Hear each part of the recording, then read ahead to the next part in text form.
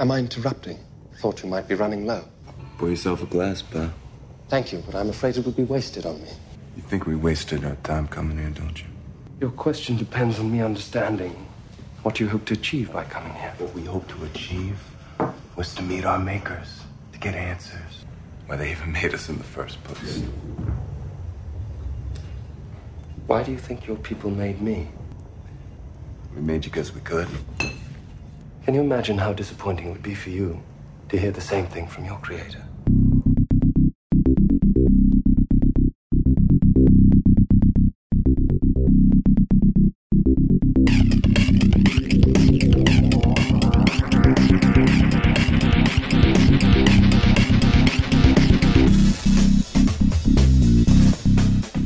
Hello there, and welcome into episode 6 of Film Tank. My name is Alex Diekman, and I will be the host of today's Film Tank episode. We have with us on today's show, as always, Nick Cheney. Yes, hello there, thank you. Toussaint Egan also here today. What's up, guys? Let's get this rolling. Okay, he's excited. And Kenny Marcellus also here with us. What's going on? Yo. So on today's episode, we're going to be discussing the 2012 classic Prometheus. It was Toussaint Egan's favorite film from the first part of this millennium so far, so he will definitely be interested in giving you more in-depth analysis on Prometheus. He's giving me the death stare right now. I'm just trying to have some fun. I guess it's not allowed. Oh my god. There's no fun to be had. I was going to say, there's no fun on this show with Prometheus. It's all sadness and badness and whatever. We were wrong. We were so wrong. It's actually a pretty good impression. Yeah. Well done. You do good impressions, Toussaint. I love impressions. Oh, well, you do them well. Oh, thanks, man. You should start a podcast.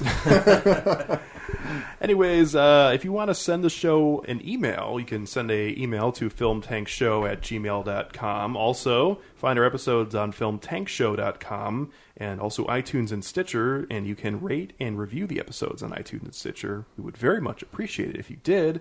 And also, you can find us on Twitter, Facebook, and Instagram at Film Tank Show. I mentioned our email address, and we actually, as a show, got our first email last week. Yay! Following the RoboCop episode, this was from Caroline, who sent us this email saying, "Hey, Film Tank folks.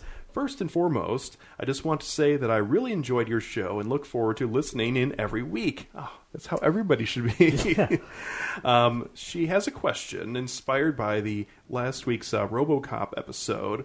Nick on the show mentioned a few times that a remake, to be considered successful in his eyes, there must be a reason for it to exist.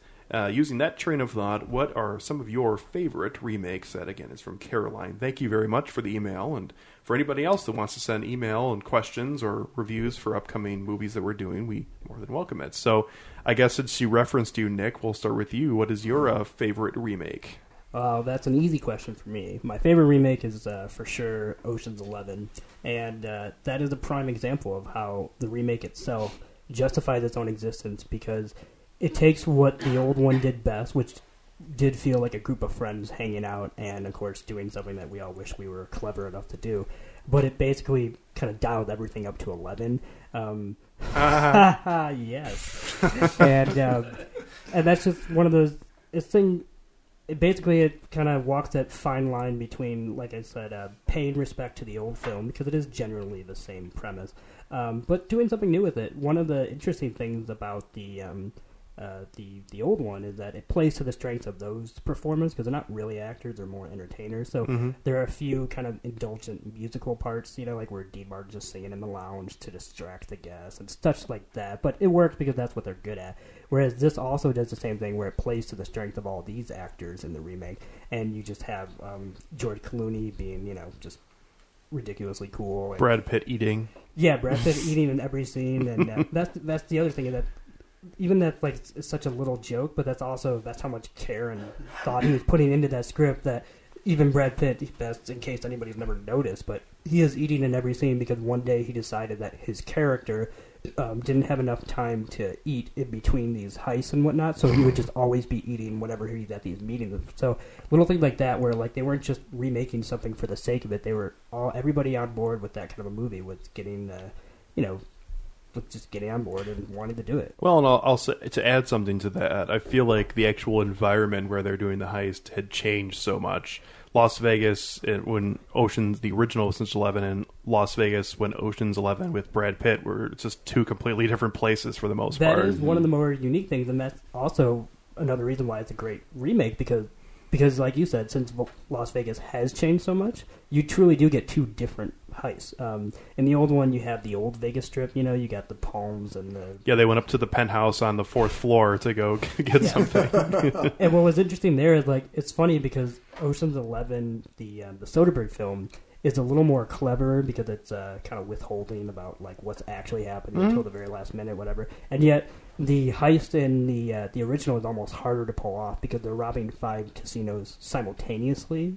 So they literally have that's why they have 11 guys, because they have to be all at 5 different casinos all at once. Whereas I'm not going to say it's a cheat or anything like that, but the gist of the remake was that it was like one vault for 3 casinos, shared and whatnot. So there are little things like that are just kind of fun to get, like playing a game of like that, like when you're a child and you see like what's different about this picture and whatnot, and you look at all the little differences, and those are the kind of things that kind of justify why it should have been made and why both of them are still very entertaining on their own right. 'Cause you should never also try to make a remake simply just to make something better than what came before, because then I feel like you're setting yourself up to fail. So I think Soderbergh was on the right track with something like that. So, Nick, let me ask you a question. So, are there remakes out there?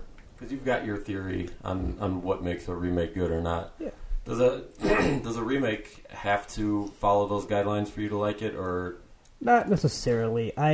Sometimes it's just a personal thing. Like, for example, I don't even really like the movie The Departed all that much. I mean, I think it's okay, but I don't really love it or anything. And yet, I like it far better than the... Infernal Affairs. Yes, better than Infernal Affairs. Internal Affairs? Infernal Affairs. It is actually Infernal Affairs? It is called Infernal Affairs, yes. Oh, okay. And that's actually... like we were just talking about Ocean 11, going from The Departed to Infernal Affairs, that's the case of where they're completely different characters, but it's the same exact plot, and there are so many scenes that are exactly the same almost and whatnot. And that's one of those things where I only like the remake better simply because I actually don't like Infernal Affairs all that much. Like, that's just not a good property, so I don't know why you made it in the first place. But well, the only reason I ask is because my outlook on a remake is very different than yours. I don't need it to be, and maybe this is because I realized as I was going through, I was just taking a quick glance at Wikipedia, and they alphabetically listed tons of remakes, and I was just trying to jog my memory, but I realized that a lot of movies that I've seen, while a lot of them I haven't seen the original, the ones that I have seen are a lot of horror movies or things like that, where you can't really go too far out of the storyline. It doesn't bother me. I don't mind, because kind of like you were talking about with Oceans, I like to have the updated version with the newer actors and the newer scenes of different locations that are more modern and current day. So, to me, I don't care if it's a shot-for-shot exact replica of the original. I just like the updated part. So I didn't know if there were any movies like that you... I'm trying to think, because I know, of course, this was spawned off of our RoboCop debate. Right. So there's an example of a remake that I disliked because it did update everything, but then it did nothing good with it, in my opinion. And once again, there's another example of that is Len Wiseman remaking Total Recall. I haven't even seen that, but I have no interest in seeing that because A, I just don't trust Len Wiseman. But B... just because so I guess to answer your question, that doesn't do enough for me, because just because we now have better CGI and such doesn't mean that I would actually have faith that he would understand what made that original property so good. From the trailer alone, it looked like he didn't. Yeah, so that's why I'm staying far away from something like that. So, yeah, like you said, you'll see it mostly these days in the genre of horror and sci-fi. Because of the fact that I do think a lot of people want to revisit these properties with better effects and such like that. Because that's why, drama is something that kind of transcends time. So that's why Ocean's 11 is also kind of a peculiar thing. Not that that's a straight-up drama, but it's the kind of thing you wouldn't think get remade. And that's also what I think made it perfect. Well, and sometimes I feel like just a lack of original ideas in Hollywood can sometimes lead to in my eyes anyway, sometimes it's just refreshing to get an updated version of an old movie, because I'd almost rather get that than a shitty original idea. Yeah, if that makes any sense. No, that's definitely the current trend these days. That's the reason why remakes keep on getting funded. Yeah, and I get that, and I'm not a proponent. Like, I'm not somebody who would like to see that all the time, but sometimes I would just much rather see a good remake, even if it is shot for shot of the original. Yeah, no, there's something to be said about, like, if something exists and it works, then why not try it again? However, that should not be the basis for making the remake. Like, you need to bring something else into it. That's, like, kind of where I come up with that whole, it needs to justify its existence. We're talking about RoboCop again. Yeah, like, you need to bring it to the modern age and also have that influence how you're going to make it. Like, it can't just be updated. So that's pretty much my thoughts. So, Kenny, you were broaching a bunch of questions. Interested to know what your favorite remake is after kind of bringing up your thoughts on what a good remake could be or should be. Well, unfortunately, like I kind of touched on it, and I said I realized that almost every movie that I saw that was on the remake list, I haven't even seen the original. So I've got some movies that I really enjoyed, but I hadn't seen the originals to even compare them to. I really enjoyed Taken of Pelham 1, 2, 3. I don't know, did you guys see the original? I've never seen the original. I saw the remake, and it was okay. I was going to say, I've never seen the original, but I have seen the remake. I thought that Heat, I didn't even know Heat was a remake. Is that really? I don't think I don't think so. No? It was on there. I mean, it could be totally wrong. I believe Heat is based on a property by Michael Mann, but it's not a remake. What it is, and I'm fuzzy on the details myself, but I am a Mann fan, and and so I do know a little bit. But I believe Heat is basically a reconstructed version of a thing that he wrote for television, like a decade prior. So it's not really a remake because it was his own stuff. Like, he's just going back, just like he made the movie Miami Vice, and he also helped. He directed the pilot of the '80s TV show Miami Vice. So it's not so much like that's an actual remake because that's the same property. Heat was just like he took the idea and he's like, you know what, I can do this much better and do it much differently. So I feel like there's some kind of credit there as far as like based on his original work, but it's not really a remake. Well, I guess this also kind of follows the same guidelines of just being out of original ideas. I mean, Heat isn't that original of a storyline. Yeah, it's got that very... there have been others like it, and it's just derived from something that already exists. And, some of the movies that were on my list I can enjoy as remakes without being entirely different from the original, because what do you do with something like a Texas Chainsaw Massacre or a Amityville Horror? It's... I can't wait for the remake of Saw in 10 years. Yeah. I can't wait for the remake of Speed. Yeah. Is that going to happen? No. That's what I was going to say. You know it's going to happen. We're joking about it now, but then like a month later. No, if anything, what's going to happen is they're just going to be like Speed 3. Somebody very important is going to be listening to this episode, and you just gave them the idea. Please don't do that. Yeah, but even we're talking about remakes. You look at a lot of movies that are coming out today, they're basically trying to rip off old movies that were made, and they're even in the same genre, like that new Terminator movie, Terminator Genesis. Je ne sais quoi? That's trying to like rip off of everything in the Terminator like realm from the first two movies and sort of gloss over that. Even in the X-Men movies, they were trying to rip off things. I was going to say, we don't even really have a remake fetish as America, but what we do have is like this, I guess, desire to be overly familiar with it. I mean, that's why Liam Neeson has been in the same goddamn movie for the past 5 years. Like, for the most part, they're the same exact thing. They're not even remakes, technically, because they're obviously different properties, but that's why remakes are still funded to this day, is because just like Liam Neeson can do the same thing over and over and over, people want to see... What's the name of that Liam Neeson movie where he's a writer, and there's like... the one with James Franco? Yeah. Yeah, I know what you're talking about. First person or third person? Something person. Yeah, that movie is like, it would be so awesome if it was like Liam Neeson writing a script for an action movie like Taken, and he's starring in that movie. It's funny you bring that up, simply because that got like a 0% on Rotten Tomatoes, not literally, but it was so badly received that unfortunately it's no wonder why studios don't keep cashing in on Liam Neeson's action stuff. That's why we have another Run All Night this year and not another Nonstop, because Nonstop was amazing. Okay. Anyway, what did you guys got favorite remakes? No?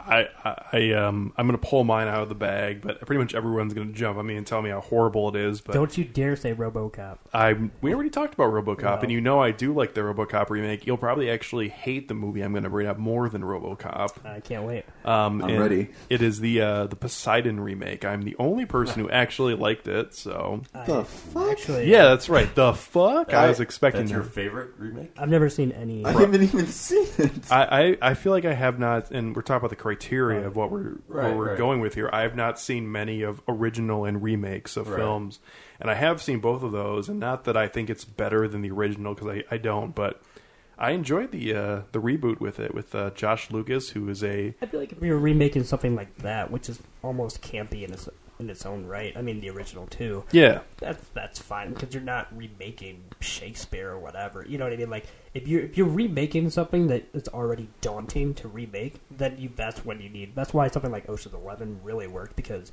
he was remaking something that nobody really could conceive a remake to be. All he had to really do was create a new heist movie, but he didn't because he was acknowledging its influence. So remaking something like Poseidon, I think that's pretty much the way remakes should be, where we take these little known, well, not little known, but Yeah, it was Gene Hackman was the main character in the original. So not little known, but I would say smaller fare as far as like thrillers and such go, and we just try them one more time and just see if they stick this time type thing. which it didn't, and most people panned it, and that's fine.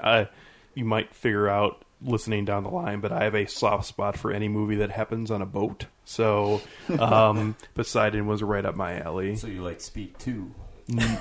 I actually can watch Speed 2 and not think it's horrible. And it is for the most part a terrible movie. Willem Dafoe is giving a ridiculously bad performance. So, aww. I don't know. You ever seen that movie? No.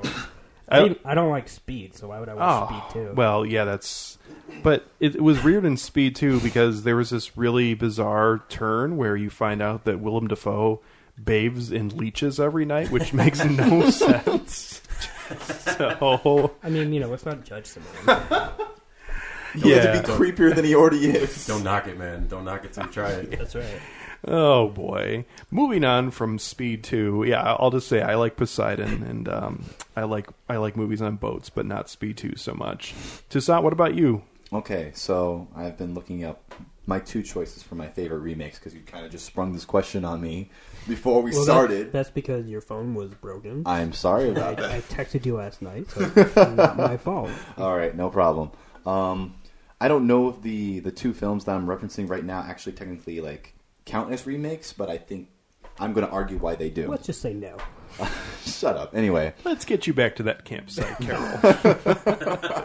what is that from? That's from The Last Man on Earth. Yeah. Oh my god! The new show on Fox. Okay, now I have to see that. Okay, I have to see that now. Okay, so my first choice is the 2000 film Shaft with Samuel L. Jackson. Even though it's not technically a remake, it's technically a last installment in the Shaft series, and the character that Samuel L. Jackson plays is the nephew of the original John Shaft. I enjoy that film mostly because of I'll admit it's a nostalgia factor because I went to go see that film with my dad, and that was actually the first rated R film I ever saw. Totally understandable. Yeah, and also I really enjoy it because it's a good film for Samuel L. Jackson because he is the prototypical abrasive, no nonsense, laser focused like black actor of his time of pretty much modern pretty times. much him and Denzel, although Denzel's a little more mellow. Yeah. He's a little more like smoldering kind of like. But if you want to have an angry black person in your movie, they're probably going to be the two persons who are on the top of the list. And that's exactly what the makers of RoboCop were thinking. And the reason why I like Shaft so much is just having the benefit of hindsight and foresight, knowing that Samuel L. Jackson is pretty much playing like proto Nick Fury, and Christian Bale, even though American Psycho came out that same year in January, whereas Shaft came out in June, he's pretty much he's still riffing off of that whole Patrick Bateman, but also sort of a proto Bruce Wayne vibe about him too. So, yeah, that's why I like that. Okay. Also, my second choice is John Carpenter's The Thing. I know that it's not technically a remake, but it comes from the same source material of the 1951 film, The Thing from Beyond, or The Thing from Outer Space, and that's one of my favorite sci-fi horror films of all time. So Oh wow. Okay. I was going to ask just real quick. Yeah. What's going on with the Ghostbusters situation? Are they rebooting? dude, I don't want to even. That's another. Is that a different episode? Well, there's Well, I mean, That's an hour in 'Cause itself. last I heard, they were rebooting it with an all-female cast, but they they were are. also going to remake but it. no, there's a And then- rebuttal coming from another studio who's going to have an all-male cast. Right. And I didn't know if that was the remake. because or- God forbid, women do some Ghostbusters. Yeah, only God forgives. Oh, It's going to be funny when they come out the same week and they go up against each other. That'll actually be awesome, by the I'll way. take but- that as a. We'll wait for a I'm further going to episode. stay off the internet that week. I cannot deal with that. Yeah, so that's a remake that probably doesn't need to happen, but that's okay. Harold Ramis Wait, is both of dead. them? Both of them. I don't need to see any person ghost busting. Yeah. I'm good. Oh. It's been I 20 think years, guys. Ghostbusters Let it falls go. into something that I would be interested in seeing a remake. Okay. Simply because, once again, and this may be blasphemous, but I've never thought that Ghostbusters itself was some kind of modern, well, not modern, but some kind of comedy classic because I find parts of it funny, parts of it ridiculous, parts of I think it it's more well known stupid. for having its like famous lines or famous parts, like the fucking huge marshmallow man or something like that. Yeah, right, You no, are God? It's very iconic. So that's why I'm saying then like die. that's why I'm saying like it's actually I think ripe for a remake because I feel like that script actually needed a second pass through. Okay, but what I'm this is that chance. we talked about that with RoboCop and they're shoehorning in. I wouldn't buy that for $1. I'm talking about the Terminator Genesis, where in the trailer they're beating the dead horse of Come with me if you want to Yeah. live. the two lines that have been I'll used be back. in every single movie. You know don't what think I could- Ghostbusters is going to do the exact same Exact thing? same. You don't know what I'm going to say to you, do you? No, I guess not. Ghostbusters is a comedy. It's supposed to be winky and funny and whatnot. Okay. So I'm just saying, like RoboCop was taking itself so seriously that it had no room for jokes, and yet it still tried to, and it was not cute. It was not funny, and boom, that's all I got to say about that. Okay. Well, another remake, real quick, that I'm hopeful happens. It's also a comedy. National Lampoon's Vacation. Yeah, I that heard. is coming That's up. happening? Is it? Yeah, that's it's, like- It's already completed. It's Yeah. coming out later this year. and it's written by the guys who wrote Horrible Bosses, John Francis Daly and so. Oh man, I just watched Horrible Bosses 2 the other day. Yeah, but I'm sorry. that's a comedies are another thing though because yes, you can kind of reboot comedic sensibility. So I don't know that I'm that excited because I've never really liked any of the National Lampoon's movies. I like individual gags and such, but to actually sit through an entire one is kind of tiring for I me. did just find a remake called The Computer Wore Tennis Shoes. Should we discuss that? No. Okay, let's move on. That actually had two different films at different. That there was a 1969 and a 19. I mean, I can see why they didn't get it right the first time, but I don't know. I just don't know why. An Atari with like fucking tennis I just don't know why they tried it again. on a stick. Anyway, well, I think on it's that time to note, end this. yeah. On that note, I think we'll move on to the main review for this And episode. thank you, Caroline, for sending in that email. Yes, very you. much so. Thank you. And Please anybody send more. else, if you want to send in any questions about previous episodes or thoughts on The future computer wore episodes, tennis shoes. yeah, you are more than welcome to do that. If you want us to review both versions of the computer wore tennis shoes, email us. And also send us the two versions, probably on They're VHS. probably out of print. Yeah. On VHS tape, or it's actually on like film reel. Betamax. Yeah. And the VHS player. So this episode is about the film Prometheus. In the 2012 science fiction thriller follows clues of the origin of mankind as a team journeys across the universe and finds a structure on a distant planet containing a statue of a humanoid head and stone cylinders of alien blood. They soon find out that they are not alone on this planet. This film was surprisingly directed by Ridley Scott and stars Nomi Rapace, whatever, Rapace. however you say her name, Michael Fassbender, Idris Elba, Guy Pearce, and Charlize Theron, everyone's favorite actress. So this movie, what? No, it's certainly Tucson. Yeah, Tucson. Tucson has a lot to say about that. Loves Yeah. him some Charlize. I have more to say about the actual film. We all actually. watched Prometheus together last week, and We did. I heard at least 20 comments about Charlize Theron from... Tried to watch it around his boner for Charlize Theron. I'm sorry. Please, there are children listening.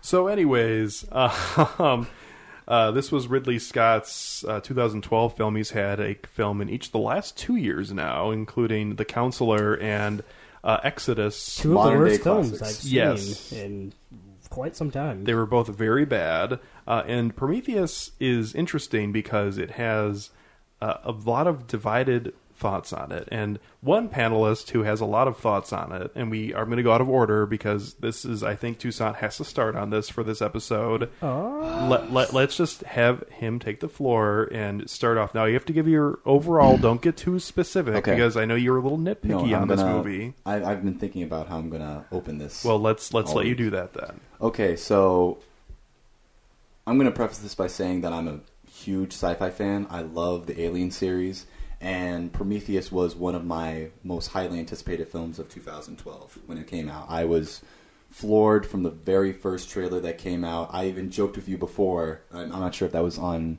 mic or not, that I thought that the first trailer for Prometheus was one of the best sci-fi films of the past 5 years. And I kind of still hold to that opinion because it's all of the best parts of the film and none of the pretentiousness. Are you, just so I know, are you talking about like a true trailer or the one that includes the scenes from the TED Talk? No, not the ones from the TED Talk. I'm Okay. talking about the first one that has that's pretty much made Okay, as a remake of the original Aliens teaser, gotcha. all the way down to like the screeching, like high frequency like screams and stuff like that. I went through every single one of the 5 stages of grief when I watched this film. I went from anger, I went from depression, I went from bargaining, and eventually to acceptance of this film. Aw. And here's the messed up part about this film for me is that I don't think I've thought about a film as much as Prometheus in the past couple of years, and that's because I'm trying to understand what it is about this film that I don't like about it. Because when you put it all on paper, it should make sense.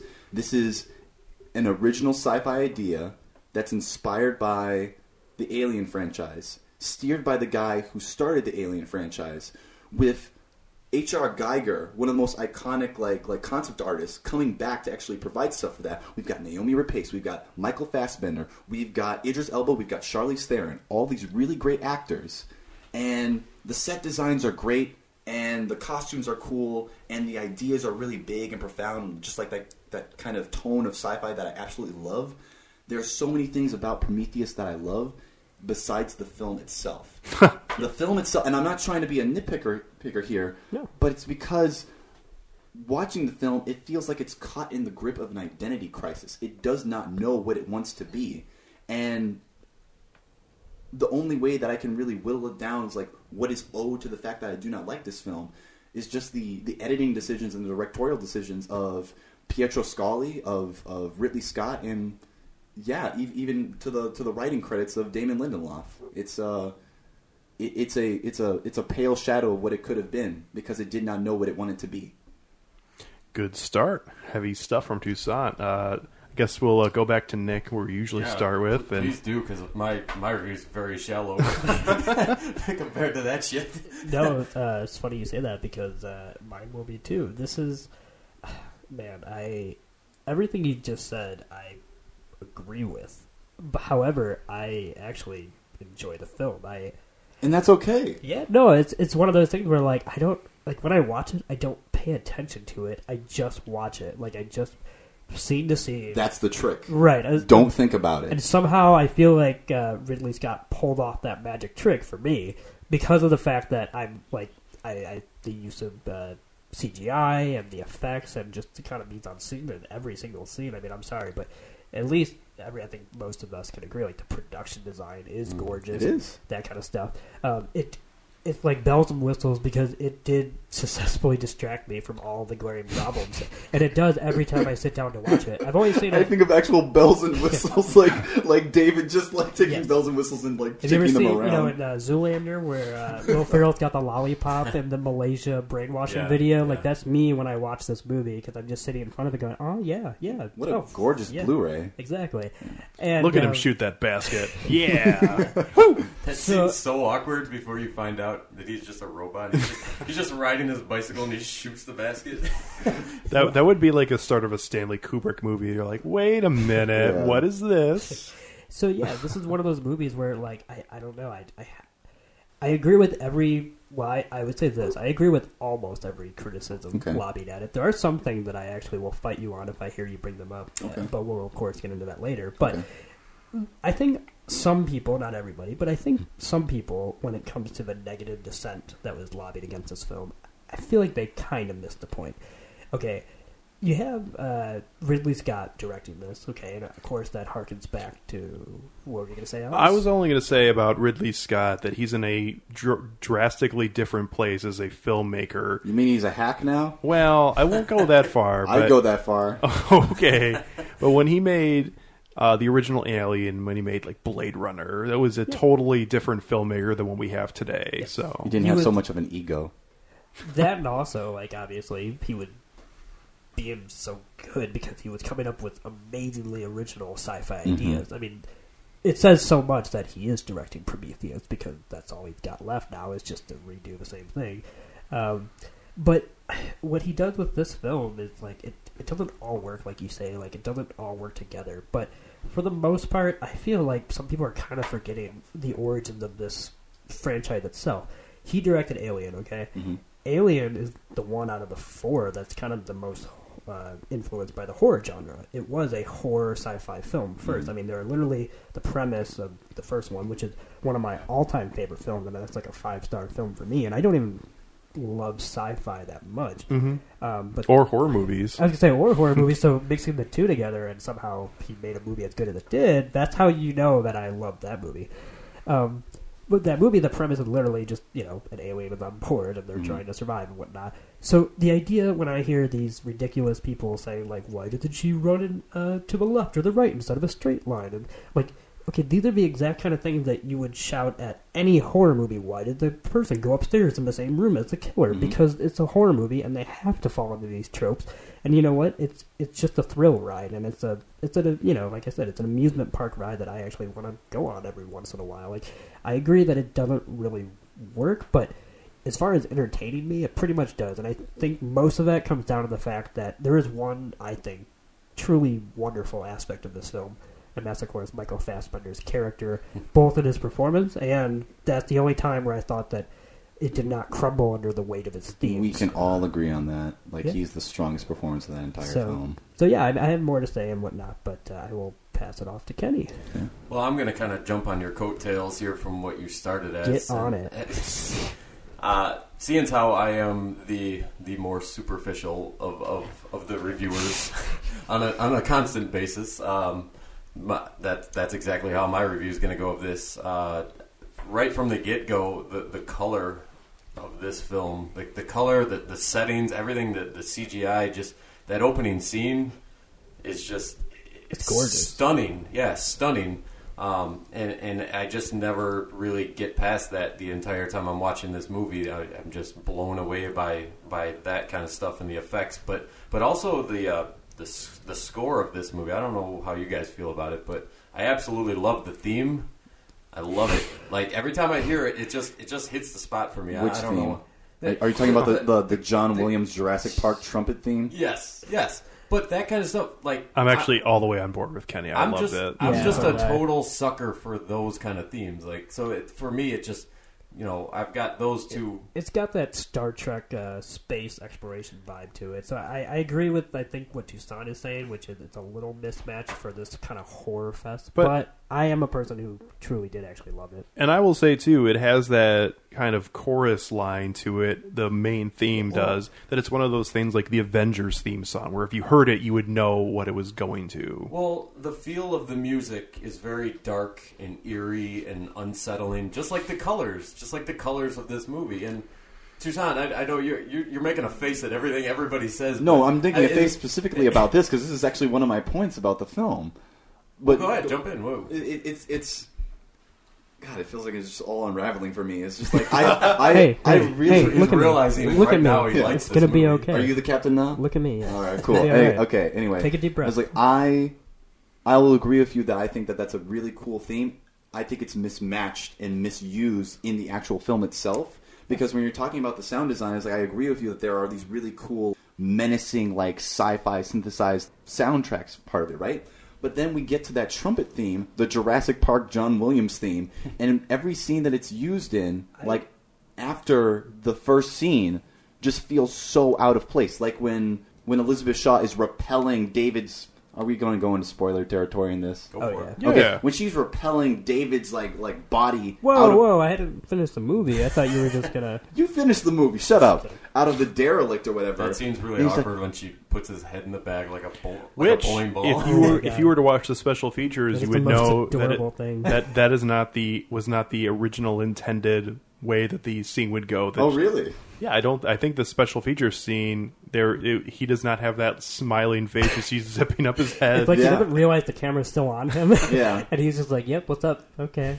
Anyway, it just looks like a baby down when that there. theme like comes on while she's like, "What are you really searching for?" It's like, "I'm searching for answers." And I was like, "Am I really supposed to be inspired by this?" Everyone on the Prometheus is dead. The ship is destroyed. This alien thing is dead, and you've pretty much like crashed the entire thing. You're pretty much just like marooned on this planet, and I'm supposed to be hopeful. This is one of those things where I disagree with you, but it's also the exact same thing that I said about Chappie, and so therefore I completely understand where you're coming from as Okay. far as like when it doesn't work like that, it just doesn't. I'm okay with it because I guess probably because I'm just giving the film less credit to begin with, as far as like I don't think it is a good film, so I'm not zoning in on those kind of details. However, I will say I feel like the trumpet score does fit in with this idea about wrestling with these great themes that are way beyond human consciousness and, you know, way beyond your grasp. So when you think you're face to face with, because I mean, I'm thinking of a particular scene like I believe it's played when David the android finds the cave. That makes sense because he's actually in a scene of discovery. He's Exactly. finding something it's literally a larger than life scene when the orrery, which is what the room is called, when it just Right. like erupts with all those holographic like images and all these space nebulas and shit. That's appropriate. Exactly. So I agree with you as far as it could have probably been more restrained. Like it didn't need to be used as much as it was. Going off of that though, really quick, I just want to say I saw this movie the first time when it was in the original run in the theaters, and I saw it in the IMAX big screen in 3D. And I'm sorry, but that's probably one of the reasons why I still like this film as much, because I have memories of that being like one of my top 3 3D I experiences would ever. love to see it. I that bet way. it's even better in IMAX. Yeah. It was fantastic. So I do have a little nostalgia just going from that. And once again, though, but that gets to the root of my problem with the movie is that I think it's so gorgeous and I love watching it from scene to scene, but that's because I'm not really paying attention to all this stuff. Well, we're talking about scenes that are awesome, and I'm assuming this scene was great in 3D, but when David stumbles upon the alien spacecraft that's still there, and they have the hologram seeing with all the... the orrery, yeah. Yeah. That's what he was, When they have that scene happening, I'm assuming when watching that, there's just a perplexing, amazing scene to That's the money see. shot of the film. Yeah. It is. However, when you want to talk about, like, if you wanted to get nitpicky, that scene is fucking ridiculous, so that's fine. So In what way? just if you wanted to, like, get nitpicky with it in terms of, like, having this hologram that has all of the, you know, things happening around it, and he reaches up and grabs the earth out of there and is holding it in his hands, which makes absolute no sense. But I feel like I think that's kind of where I go in on this movie, is that I know that things are ridiculous and shouldn't be able to happen, and you could get nitpicky with almost every single action in this movie, but it's a movie still, and it's a science fiction thriller, Right. and I honestly ate this movie up. I loved it. I saw it for the first time last week, and I was a big fan. The closest point of comparison to how I feel about this movie is how I feel about the movie Lucy, which came out last year, which is... Jesus. Well... I just made a face. I couldn't vocalize that. I just made a face. Go right ahead. Yeah. Neither movie I take seriously, and that's why Lucy works a little bit better, in my Okay. opinion, because it doesn't demand to be taken seriously. I don't think Prometheus obviously does, I think Prometheus takes itself way too seriously. and that's part of the problem. That's why I don't love it. But Yeah. but however, when I watch it, I don't take it seriously, so therefore I just kind of enjoy the ride. And so when we get nitpicky about that kind of stuff, it's kind of like, well, okay, so if the film didn't have that, would it be better? My biggest problem with this movie is just it's not an underlying current. It's absolutely the premise of the movie is the whole religious aspect of it, and me just not being a religious person personally, like I didn't put any stock into that whole part of it. So for me, my hang up with this movie that doesn't allow me to like it as much as I could is just basically the storyline itself. But as far as all the visuals and musically goes, I was all on board. But what do you guys think about that? I was totally on board with all like the religious things. I think the problem is that they spent so much time on the actual mission, which is totally fine.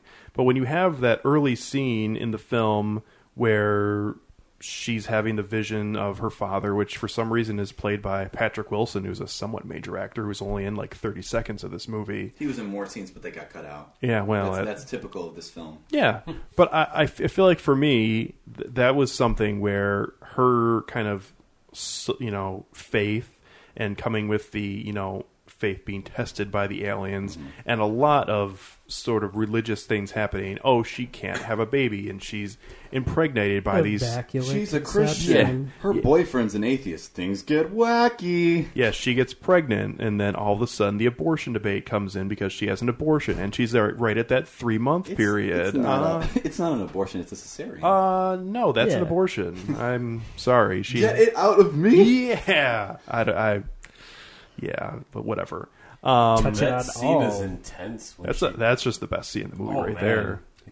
That machine she went in, yes, cut that. That is a fantastic scene. Oh man, and that's a great. That Alex is how you call back to a previous entry in a franchise, unlike RoboCop, by doing something new with it, but also invoking the same spirit of what came before. Because that is a great. Kind of homage to the chest burster. Yeah, to the chest burster. Yeah. As far as like how can we give the fans what they probably want, but also not give them to them the way they were expecting, considering it is a horror film at the end of the day. So that's for me. That's why that was my favorite scene, because they pulled that off wonderfully. There are a lot of Easter eggs in this movie. Going off of that, literally, because it's a Christian film. Ooh, I'm getting away from the Christianity a little bit, but I want to talk about the Christianity for a second. But I'm going to stay with it though, because of the one of the main characters who is revealed is still alive is the character played by Guy Pearce, who we find out who is the entire reason that this mission ever happens. And there are small little Easter eggs throughout the movie, like the machine only being able to operate on a male instead of a female. Mm-hmm. So it's obviously not meant for Charlize Theron. It's meant for Guy Pearce if he needed some surgery or whatever. He has a horrible God complex. And I think the problem with this movie, not that I had, but if you buy the Blu-ray, there are terrific special features, especially a ton of deleted scenes from this movie that give so many more answers than you could actually... She's not sent over like, preach it. Which is great, because what's the tagline of the film? Look, when Alex sent us the picture of when he bought his copy, on the front it said questions will be answered on a sticker. In the back it said questions will be answered again. Just to reiterate, like, the most damning thing about this Blu-ray is that it does exactly what it says on the tin, and that questions are answered, and why the fuck couldn't you answer them in the actual movie? Because that would be boring. Okay. Because it's not mysterious and magical, like editor Pietro Scali said. Lindelof does not write answers; he only writes questions. But here's the problem with some of the decisions in the movie that could be nitpicked. Like, why does Idris Elba fly the spaceship in there just on the command of her saying, "Well, they're going to kill him," and he's like, "Oh yeah, I guess they are," and he just drives the thing into the other spaceship. But that question is answered in the deleted scenes of why he has a 10-minute long discussion with Noomi Rapace's character as to why that happens, and he pretty much tells her, "I'll do whatever you say because I believe in what you're." I think Prometheus is the prime example of you're damned if you do and damned if you don't. Because let's say these scenes were actually in the film. It would be a 3-hour movie. Exactly, and people are going to be like, "Oh, it's so clunky and expositional and whatever." So I'm not saying there isn't a happy middle ground, because I definitely don't think this is the perfect film, but I just feel like there's a reason why those things got cut, because we don't need a 10-minute scene of Idris Elba explaining why he'll make some trivial decision at one point during the movie. It's not a movie that has nuance to it, so therefore I don't care if they try to add it. It's a film that doesn't have nuance to it, but it still aspires to the idea of nuance and to the pretension of depth that comes out of it. Like, when I saw the deleted scenes, along with the commentary from Pietro Scali, I was like, I was literally like Elizabeth Shaw in The Expedition when they find the corpses of all those engineers and they don't know what's going on. And I'm just like, oh my god, these are the remnants of an Alien film, and they basically cut all around it. Like you're saying that these expositional scenes weren't like necessary, but for every scene that was cut out, like that scene where he's talking about where Javik is talking to what's her name, to Charlize Theron's character, there's an equivalent scene of exposition where he's talking about the theory of the planet being like a military installation. Yeah. And instead that was replaced for that scene when he's just like slapping on his spacesuit and he's just like yelling at Shaw about, you know what this place is? It's a military place. He should have just like spoke to the camera then. Yeah. Well, I think if you watch the deleted scenes, this could have been a much more of a drama than an action thriller. It could have I been think an Alien film. that's the thing, is that it wanted to be more of a horror film, so that way it took away all logic. But it wanted from to be the a horror characters. film. Right. But getting back to the religious things that Toussaint wanted to get on, one of the deleted scenes that I think probably the one they absolutely should not have cut out is one of the most fascinating scenes should have been in the movie, where they are having the discussion with the engineer who is awoken from the cryo sleep. And you actually see like a 3 to 4 minute conversation happen between him and David, who speaks their language, and Peter Wayland, and he's trying to convey to this engineer that I made him. I made people. I can create life. I am I know a god, you can. and Yeah. gods do not die. Right, and that's his line he has, which I feel would give so much more context to his character. And even if it is a horror, science fiction thriller, Without having even seen this scene, I would pretty much agree with you, because I think the only thing that needed expanded on was everything that had to do with the guy, Pierce's character. Yeah. Because of the fact that they do save him for a twist, unfortunately they're not able to successfully build up that twist, in my opinion. there's, like I was saying, there's a lot of Easter eggs, but Right, you but need to see it the second time I mean, like, to really make it get actually have impact. Like, because what Yeah. he does is kind of like, oh, yeah, well, I mean, it is science fiction, so duh. But going back to religion, actually, I guess here's another way that I'm approaching this, is that I already think that, like, 95% of all the films that deal with religion are inherently full of bullshit. So, like, Prometheus is, like, no different. I mean, there's only, like, a handful of films that deal with religion in some kind of nuanced way, and if people want me to cite examples really quick, Leon Morin Priest, which is a French film from the 60s, that's one of the best religious debates and whatnot. Films like that, any Bergman film about a crisis of faith, that's Ingrid Bergman, the Swedish director. Basically, any foreign, like America, we have no idea what to do with religion.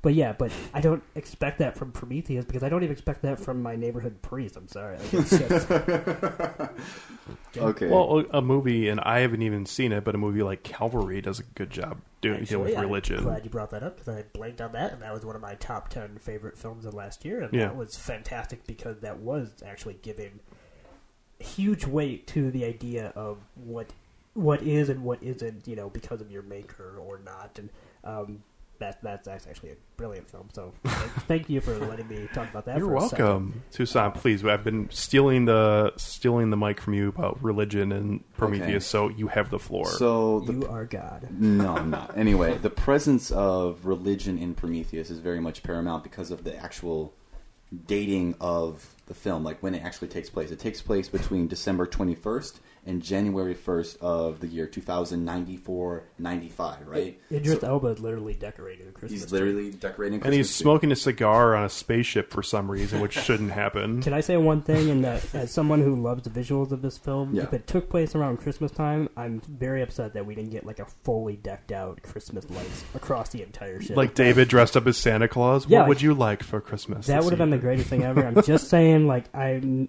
as nitpicky as I'm going to be. That's what I'm most disappointed about. Okay. And as we referenced before with the whole like alien impregnation and cesarean abortion thing or whatever, there's the idea of immaculate conception because Shaw could not give birth before, but because of this divine malicious intervention, she gives birth to this brood of a monster, which is explained in the screenwriter commentary from Damon Lindelof that's his idea of a proto face hugger, and the thing that spawned at the end was supposed to be like a proto-human hybrid xenomorph, not exactly the xenomorph that we see, because... What I took from it is that the thing she gave birth to was like the queen of the xenomorph. No, that's not what it is. And I will explain that with the connection between Prometheus and Alien, which is Which, if you want to know what it is, you need to get the Blu-ray and watch and read the Peter Whalen files, because they couldn't fit that in the film. This is the kind of movie you need to do your homework with, kids. Exactly. And I don't... Okay, anyway. The planet that they land on in Prometheus, the designation is LV-223, right? And if you actually read and watch the Peter Whalen files... I thought you were going to say if you actually go to Google Maps. No, if you go to Google Maps, you'll see in the proximity of it. No. One of the most persistent questions that's been lobbying against Prometheus is, why would Peter Whalen decide to fund this huge expedition to an alien planet on the whim of these two archaeologists and their pretty much flimsy argument, tying together all these different stone also tablets. explained in the special features too. It is. It's explained in the Peter Whalen files, because it goes through Shaw's interview with Peter Whalen, and he says I think she's naive and she's obviously a true believer, but the reason why I'm funding this is not because of this one thing. It also happens that my engineers have been picking up a signal from that very same system, and he hones it down that it's not actually from planet LV-223, it's from planet LV-426. It's the moon of that actual planet, and that moon is the planet from Alien. That's the connection between the two of them. So he says the only other person that knows this is David, but he's a robot. My goal for going to this planet with them and actually funding this expedition is that I want to find a way to prevent death, and if we have time, to figure out what's going on with that planet as well. Prometheus and Alien take place roughly 30 years from one another, where Prometheus takes place in 2095 and Alien takes place in 2122. Mm-hmm. So that's the buffer time. So it's left to our imagination to kind of connect the dots with all this corroborating evidence from the Peter Whalen files, which is only accessible on the Blu-ray. Well, you talk about all this the special features versus the actual feature film, and it reminds me of Prometheus is the Twin Peaks Fire Walk With Me of the sci-fi genre, because David Lynch, the director of the I won't call it spin-off movie, but the continuation of his canceled series, Twin Peaks, that movie was a disaster, and we just... It was big in Japan. Yeah.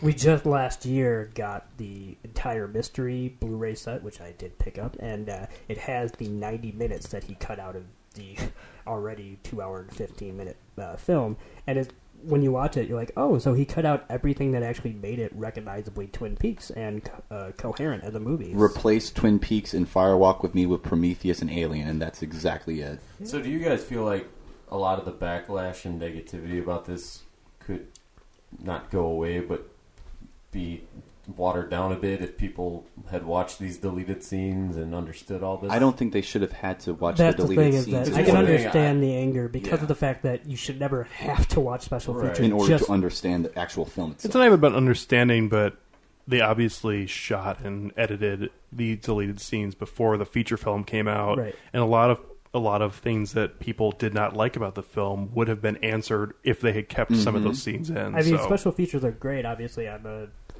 collector of the Criterion Collection, and the reason why those are so great because they give you special features that do enhance your appreciation of the film. But that's different because those films already work as an individual entity. So I do think that the backlash will never go away. Do you feel like it would be a better movie if you sat down and watched a 3.5 hour extended version of it? No, and that's why I feel like people are a little nitpicky, in my opinion, because it is what it is, and unfortunately, the changes that I hear most people wanting to make would only make it a worse movie. I'm not saying it's a perfect movie at all, but I feel like everything that most people complain about is kind of so how would that make the film better in any way?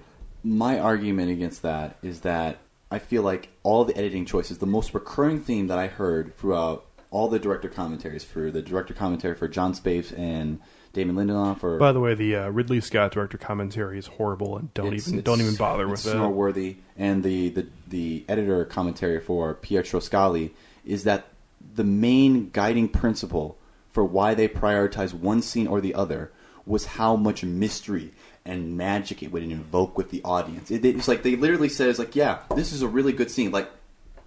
I'll go back to Remember the first death in the film?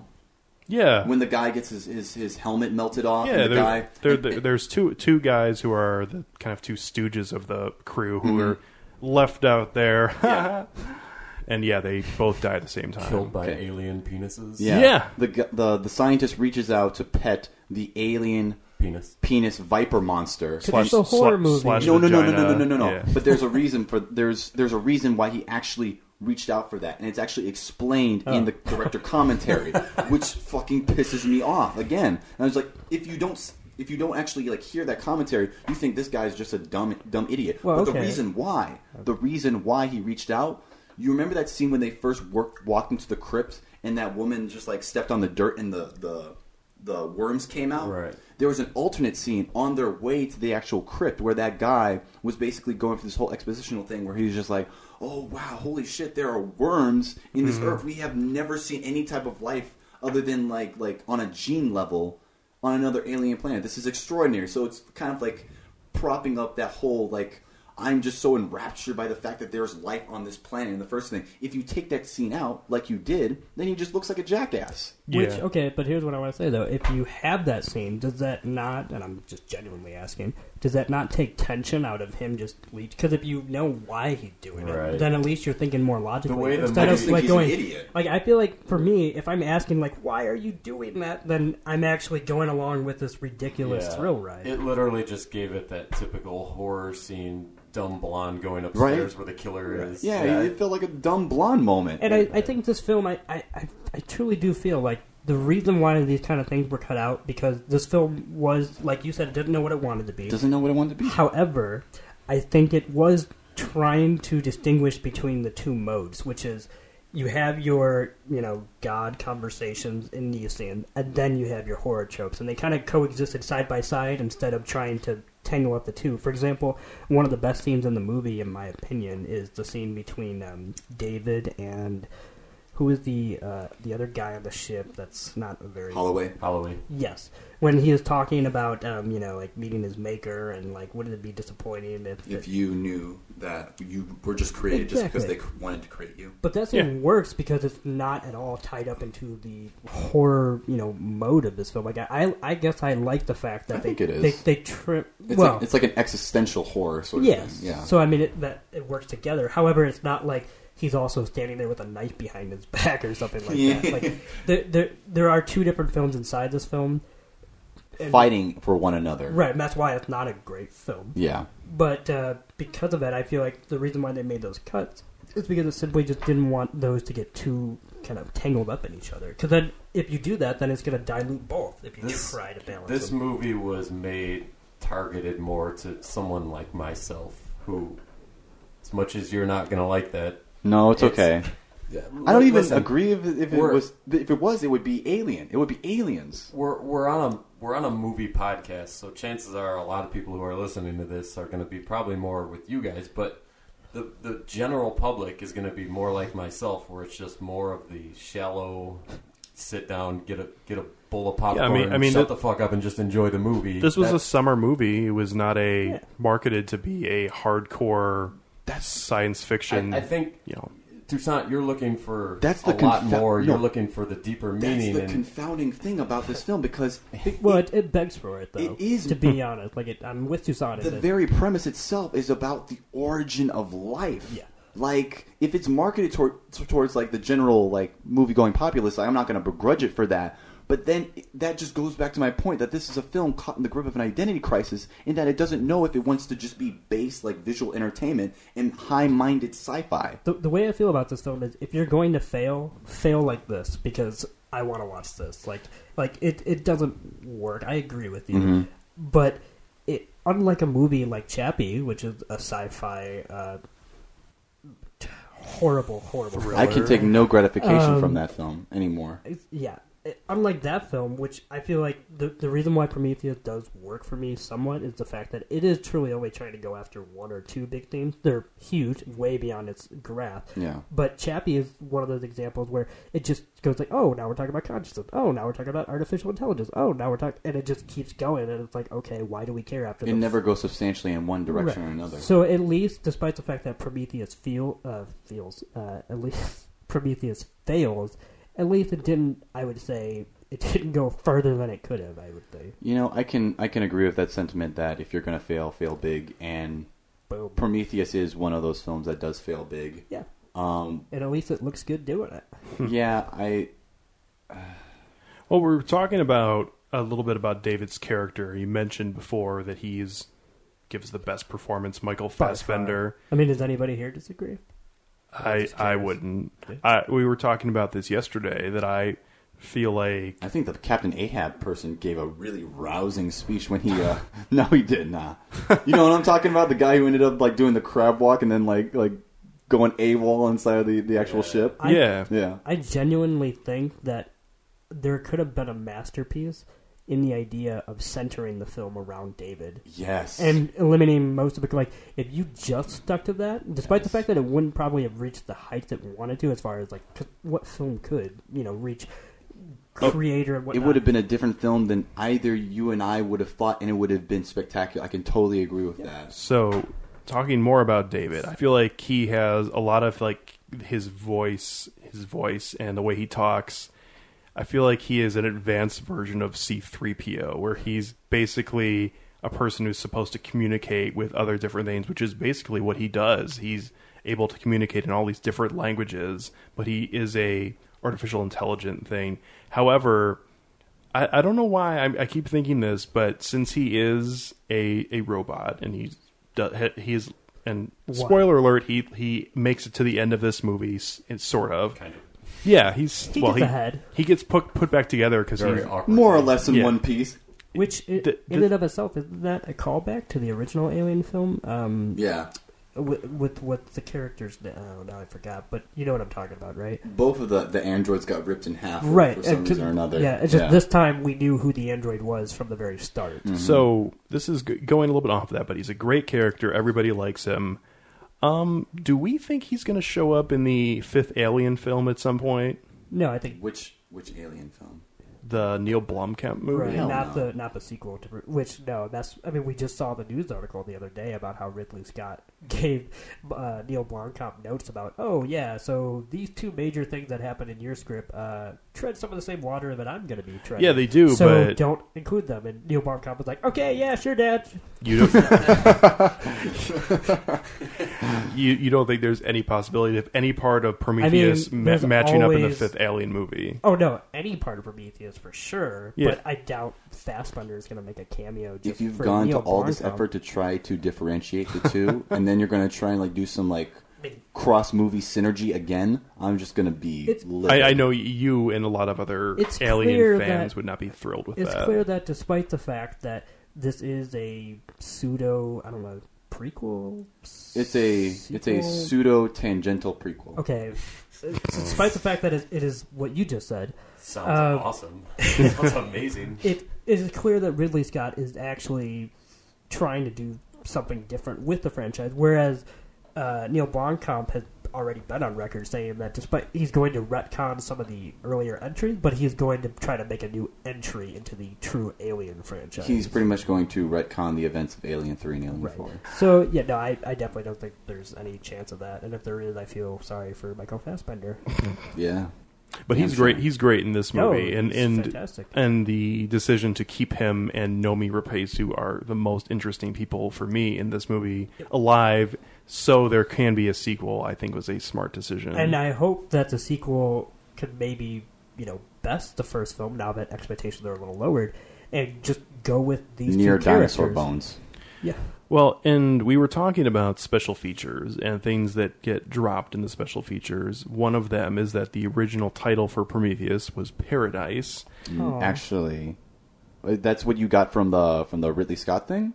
No, in the deleted scenes, remember, like, what did the alien say to you? It's like there's lots of different translations for it, but the word he said was that's supposed to be the projected name of the sequel. Yeah, Paradise. well, but there was also an original title for the first Prometheus. Okay. So let's just say they're going to heaven or paradise or whatever you want to call it, where the engineers are and they're living there, which I would assume that's what the second film is going to be. Yeah.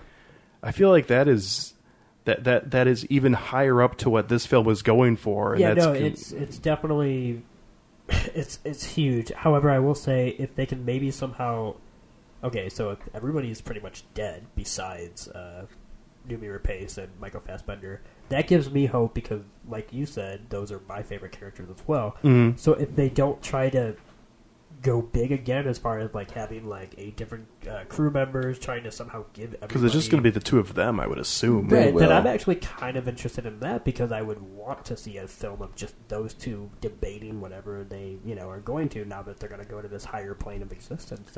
That actually makes me more excited for the sequel if that's what it's going to be. As much of a conflict I have with this film, I have to agree with Nick that it almost feels like Stockholm Syndrome, I feel, with this film, because I would totally go see a sequel to Prometheus for the same reason why I went to go see Prometheus in the first place, because I'm really intrigued by the idea of a sci-fi paradise viewed through the dark, twisted, macabre lens of like H.R. Geiger, even though he's not alive anymore. I mean, his design motifs will still be recurrent in that. I'm really intrigued. I want to see that, but I'm reluctant to get excited because I know that I will probably inevitably be let down by Ridley Scott. And that makes sense because, as we mentioned, The Counselor and Exodus and a lot of his other recent entries have not really been up to par with his previous work. Even films like Gladiator, which won Best Picture the year it came out, he was doing good work then, but it was still not the same as his origin work back in the 80s and early 90s and that kind of thing.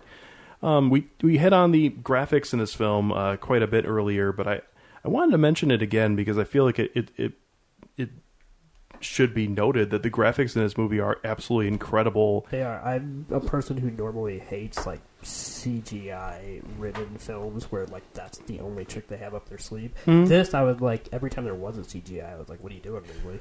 Because it looks so great. And for me, the trick of CGI is never to have to look realistic. It just has to look convincing, and this totally does throughout the entire film. And he just goes wall to wall with it. Like every scene, like instead of having, it wasn't like Interstellar with somebody doing moving a dry erase board, or something like that. Like everything about this ship and this world is so high tech that you can only achieve this kind of movie with CGI, and it looked amazing. Well, and there were great practical effects too, like all the thought that came into creating all of their suits and the lighting on them, and the vehicles that they drive that are actually real. Yeah, I actually did not realize before I watched this film that I apparently I had like a helmet fetish because every time I saw them put on that suit, I was like, "That's a really fucking cool helmet." It is. I want one really bad. Yeah. So, what else? Anything else anybody wants to bring up before we get to ratings about Prometheus? Do any of you guys know where they filmed any of the? I mean, I know on site. On that planet. They actually went there. Like we said Ridley earlier, Scott if you go to funded that. Google Maps, you can find it. Yeah.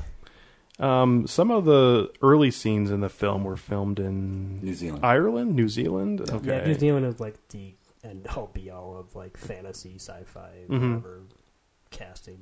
Lord of the Rings. Which makes sense. They had to run into Peter Jackson, who was probably in the middle of filming. Oh, I got some notes for you guys. I think you guys. Oh no, Peter, we're good. Yeah, we don't want to make those mistakes. Yeah. No, seriously. I feel like if you could stretch this out to like 3 different films, no, Peter, shut up. What if you put the aliens in barrels and then made them go down the river while fighting other aliens? Hey man, box office fucking gold. That's what that is. Yeah. That is sad. The saddest part is that was part of the second Hobbit movie, which was by far the best of the 3 entries. Yeah, that Killian Tariel. That was cool. Huh? That was my favorite part of the film. I didn't give a shit about the fucking dragon or the gold or the dwarves or anything. I just wanted Killian Tariel to smooch. Well, since we've gotten a little off topic here, I Sorry. think it might be a good time to go to ratings and final thoughts on Prometheus. So we'll start with Nick and hear what he had to say about it. Yeah, I mean, I don't have much that I haven't already said. It's funny because I nitpicked. Well, I wouldn't say nitpicked, but I definitely trashed this film quite a bit with Toussaint and whatnot because I agree with everything he says. However, at the end of the day, I'd rather watch this than quite a few other films. I mean, I give this 3.5 out of 5 because it's just. I know. No, it's fine. Yeah, no. This is the kind of bad sci-fi, I want to see it. There is much better sci-fi out there than this, and that's for sure. But like I said earlier, if you're gonna fail big and fail like this, because at least this is entertaining to watch, unlike something that's just ridiculously incoherent. So 3.5 out of 5, and I would recommend it, especially if you haven't seen it since it came out in 2012, because I feel like once you've let your guard down, you might get something more out of it by revisiting. Not going to be so pissed about Charlize Theron and her bum running in the straight line. If that's what you got pissed about, then I feel sorry for you. I also think it's funny that a lot of the shots in this film are set up to have Charlize Theron's ass, like you see it walking away, like, oh, and here's a shot of her walking away if you just want to look at her butt. Oh, okay. I didn't notice that, but now you've given me a reason to rewatch it. I know Toussaint's a fan of the Charlize Theron. Oh, you Wow. dog. On that note, let's go to Toussaint and hear his rating, which should at least get a half-star bump because of Charlize Theron, right? Okay. Before I give my rating, I have to preface this with how I think you should come to Prometheus, because it's taken me this long to actually have a favorable opinion of parts of the film. You have to think of Prometheus as like a Zen koan, and the way that what a koan is, it's a riddle that has no answer. Like the example that I use is like the clap of like the sound of two hands is a clap. What's the sound of one hand? If you read too much into Prometheus, if you try to pull every single thread and try to understand why these plot holes happen, that way lies madness. I told you that when you started asking questions at the beginning. Yeah, well, Alex. I was asking questions about them not asking questions. Why are these people all on this planet and they just showed up on this cryogenic sleep mission? They just asked no questions, just like, oh yeah, sounds good. Yeah. Sign up for this. There's like a sign-in sheet at a scientific fair. Want to join the Prometheus? Yeah, it's like you don't do that. It's like really what you have to do is just walk into it and just accept it on the visuals alone, and that it's a visual smorgasbord. It's a fun film like that. But otherwise, it's like a rushing nesting doll of confusion and frustration, just trying to put everything together. And you'll never have all the pieces because the pieces don't fit, and the pieces that are missing are in the special features, which are only on the Blu-ray. So I'm going to have to give this rating. I've bounced back and forth on this. I'm still going to have to give it a rating of a 2.5. It's totally split down the middle because there's a lot of things I like about it, but ultimately I just don't think that it comes together as well as it should. So would you recommend this film or not? And here's the contradiction of that. I still think you should watch this film because as bad of a film as I think it is, as shoddy of a film I think it is, it's one of the most important sci-fi touchstones of this past decade. It's like, as a sci-fi fan, you should have an opinion of Prometheus. And everybody, for the most part, does. So Yeah. That's right.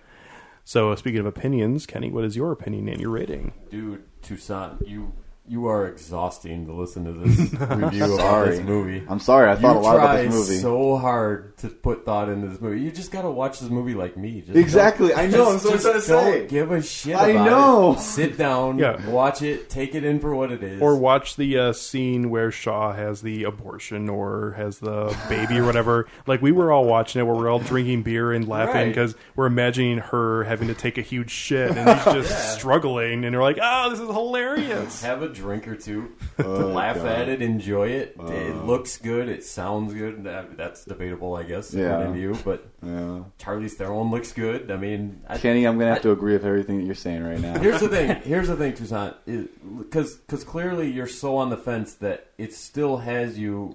You've been wanting to talk about this movie, so you didn't hate it, Yeah. and you just said you want to see the second one. Yeah. So it's doing its job. It's a movie. It's doing its job. Yeah. If you're going in looking for deep meanings and looking for these answers, Don't go to this movie. then don't do it. But for the most part, most Which people is out there, like a metaphor for the movie itself. right? Whoa. Because they didn't get the answers they wanted. Whoa. But they kind of did, though, so. Why the answers they wanted. Hey, I got any answers I needed. I was happy with it. I would give this. I'd give it a 3.5 out of 5, and I would absolutely recommend it. And when the second one comes out, I will be right there to see it. Nice. Paradise, Kenny will be there day one with his little flag being like, woo! We're all going to be going to Prometheus too and dressing up, and we will post pictures. What are we going to dress up as? David, all of us. We're all going to have blonde hair. I'm just going to be the headless, or I mean the not the headless, but the just The bodiless version of the him. Bodiless David. We'll put like a black frock on you or something like that. Alex, you can carry around a bowling bag, and I'll just stick my head in there the entire time. I'm going to go with Idris Elba. He was my favorite character. Yeah. He did. He will not be in the sequel. I know. I was a huge fan of Prometheus. I only saw it for the first time. I wouldn't say I don't like the Aliens movies, but I'm not a alien genre lover or anything like that. I do like the first two Alien movies, and I really did like Prometheus. I liked a lot of the things it was going for. I'm always a huge fan of films that have high ambition, which I think you cannot go into Prometheus and say it does not have an ambitious plan, whether it is going to an uncharted planet or creating an entire race of people who are the creators of life or whatever. It's an ambitious plan, and of course it fails in some place, but I go back to the thing that it is science fiction. It's not science fact. It's not something that you're supposed to sink your teeth in and think, man, this is real. And This could really happen. yeah, and even though there are films that are like that, I go back to other great science fiction films from the last decade. Chappie. Probably not that one, but even films and they weren't films that I really love, but a film like Looper, that's something that even though it is, you feel like it has somewhat realistic parts to it, you have to go in thinking, oh yeah, so time travel is possible, and this is possible. Inception comes to mind instantly. I'm right there with you. Again, they're movies. You can't think too hard. Just let your mind go. Just let it go. Because if you spend the entire movie, I mean, if you wanted to nitpick, you can nitpick almost every minute of this movie. Right. What the fuck is David's deal? Why is he putting that drop in there? Why is he shooting basketball? Why is he dyeing his hair blonde when his hair doesn't grow? What the fuck is happening? However, I will stick up for somebody like Tucson's point of view and say this is a movie that begs to be taken so seriously that at some point it crumbles at the weight of its own themes. I mean, if you were making a little lighter fare and you weren't trying to go all out like Prometheus is, it's easier to go along with the ride. I do with this movie personally, but I could understand why this would basically piss somebody off. And that's fine, but I feel like I'm not necessarily in the same boat as Kenny, but I go into science fiction movies not wanting to think too much about every single detail having to be accurate as to what it would be if it could really happen. Like, I want to watch a film that feels like it could be realistic. But I've seen good science fiction that does that, though. Yeah, I'm on board with you, but I feel like, for me at least, this doesn't do anything too outrageous that makes me feel like, oh, come on. That's like, I feel like everything in this film, if you're believing in the universe that they are creating, there are parts of it that don't make sense. It's a fantasy film pretending to be a sci-fi film. It's, for me, the reason why it kind of works. It works for me, and I'm not going to sit here and try to defend every part of it, because every part of this movie is not defendable. Don't defend it. Just watch it. Yeah. And I'm gonna give it a 4 out of 5, and we're all gonna say you should watch it. So it's yet another entrant on the hit list. Going on the list. There you go. Right now, we'll move into our week in review, as I don't know how much film viewing everybody, or TV viewing for that matter, everyone did this week, but let's find out, starting with Nick. I really did not watch much this week, but the one thing I did actually get around to was... Does that mean you watched 8 movies? No, literally I have not watched a single film since our last episode when we talked about Run All Night. I have not. Oh, okay. Actually, that's not true. I rewatched Into the Woods. I saw that. What the fuck are you doing? That was terrible. Into the Woods. I have a soft spot for it. It's like another Prometheus, where it's a bad movie, but I kind of enjoy it. I could not imagine getting through that entire thing in one sitting ever again. Well, that's why I didn't invite you over. Well, But that's not what I wanted to talk about. Anyway. Okay. But the one thing that's really caught my eye this week is I did start Netflix's new original series, Bloodline, which And I'm trying to get my wife into watching it, and she was not willing yesterday, so... I What is mean, that I all know, about? obviously, Bloodline? you know her better than I do, but I think she might like it. So. I think so, too. That's why I'm trying... I haven't seen any of the episodes yet, but it looks intriguing to me. Yeah. To answer your question, Kenny, Bloodline is the Netflix newest show, so all 13 episodes have dropped, and it's basically your average dysfunctional family drama. It centers around a somewhat wealthy family in the Florida Keys who are basically trying to keep it together in the face of like their dysfunction. So the general catalyst is that it's the parents, the patriarch and the matriarch's 45th wedding anniversary one weekend, and that's when the pilot opens up. And the black sheep of the family, who's the oldest adult son, played by, wonderfully, I should say, Ben Mendelsohn, who's my favorite current working I was going to actor. say, you've got a big old Ben Mendelsohn boner. I do, and I'm not afraid to admit it. You because loved him in Black Sea. You loved him in I Killing... didn't love him in Black Sea because Okay. that script did horrible by him. Killing Them Softly. Killing Them Softly was great in Animal Kingdom. You loved him in Exodus, too, right? No? Actually, kind of. He was, he was in it, and he was kind of my favorite part of that movie. Okay. But, no, he was my favorite current working actor, and finally somebody, since Animal Kingdom, I would say, giving him another meaty role to really chew into. So so it's about this adult son coming back into this family's life after so many years of not, of course, being there. And it's a very withholding show. There are almost every episode, I should say, has flash forwards to where the story is eventually going to end up. Because let's just say, without spoiling anything, the end of episode 1 ends with what you would probably considered to be the biggest twist of the entire season. So it's like, okay, so we know that that's going to happen. What is going to tip this family into this breaking point? And so that's what's part of the fun is. But I'm just eating it up as just an acting showcase. I mean, you got Ben Mendelsohn, Sissy Spacek as the mother, Sam Shepard as the father, Kyle Chandler returning to TV after he was one of the greatest TV characters of all time in Friday Night Lights as Coach Eric Taylor, and Linda Cardellini, and also from Freaks and Geeks. And she also was in wasn't she in Grandma's Boy or something like that? Yeah, we try not to think of her that way. But she was in Freaks and Geeks, one of the greatest TV series of all time. So you have just an amazing cast coming together and just knock it out of the park. And I really think when you watch the first episode, I feel like it does get better as it goes on.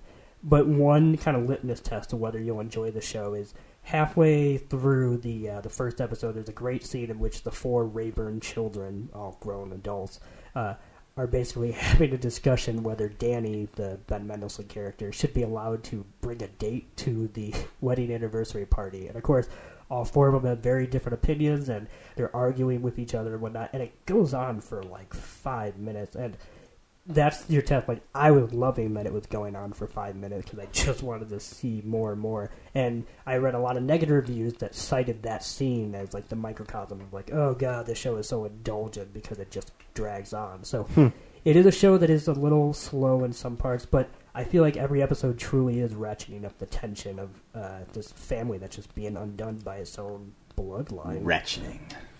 So I heartily recommend it. I'm already watching Parenthood, so I don't got time for that. Well, it's funny you bring Sounds that like up. an exact It is. duplicate, to be honest. Well, with no, you. it's like a show that starts off like Parenthood and then turns into a thriller because violence will happen. It would be like if Parenthood ended with one of the brothers murdering the other brother. I mean, it's just like this. It starts off uncomfortably, dramatic, and by the end of it, you're starting to go like, okay, so who's gonna beat the shit out of each other this week? So This is a truly dysfunctional family. 'Cause yes.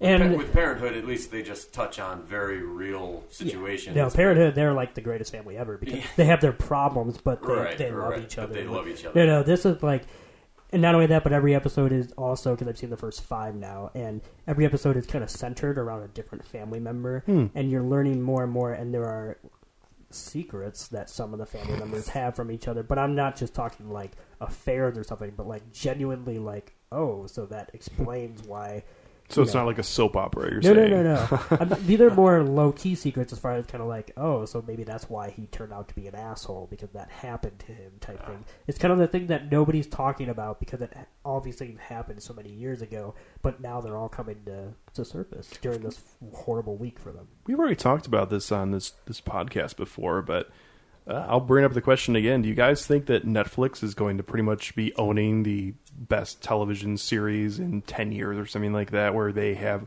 the money and the capabilities to pretty much have all of the best talent working for them, and they can put up endless amounts of stuff? Eventually, Sorry. Go ahead. Eventually, television has to evolve because Google's going to get on this, Yahoo's getting on this, Netflix is getting on this, and cable just cannot keep up. Well, what is... I literally just heard somebody talking about this today. HBO Go, isn't that their version of streaming? Yeah, but that's just their content already that they already air. Right, but if they're dipping their toe in the water, I mean, I don't think it's going to be too long before everybody else is on board with what Netflix is doing. What you're, I think, referring to is the fact that HBO Go has been around for a couple of years now. They're now doing HBO, I think, Now or something like that, where you can now get just that without having HBO the channel. Right. Yes. So that is, yes. There's mobile versions of HBO and Amazon Prime. Right. Where you no longer need a cable subscription to access HBO shows streaming-wise. So, yes, that is definitely indicative of where the future is headed. However, I don't think that Netflix, as of right now, it is not proving to me, despite the fact that I'm liking quite a few of the shows, that they right now have the, gumption to truly take over the same way that HBO did when that came around. Because what Netflix is doing is not that much different than what HBO is doing. It is in a medium sense as far as how they're delivering their content, but they're in no way revolutionizing television the same way that cable did. They have a slight leg up on the competition right now, but I don't see why everybody else couldn't catch up. But even HBO, and I am a lover of HBO's shows for the most part. Boardwalk Empire, The Sopranos, you can name Deadwood, all kinds of content that they've had, I ate up. But they're still on the same thing where they end episodes to get you to tune in next week, where Netflix doesn't necessarily do that with their... because you're going to... If you want to watch the next episode, you can just do that right now. But here's the thing. What do you hear people talking more about? Game of Thrones or Orange is the New Black?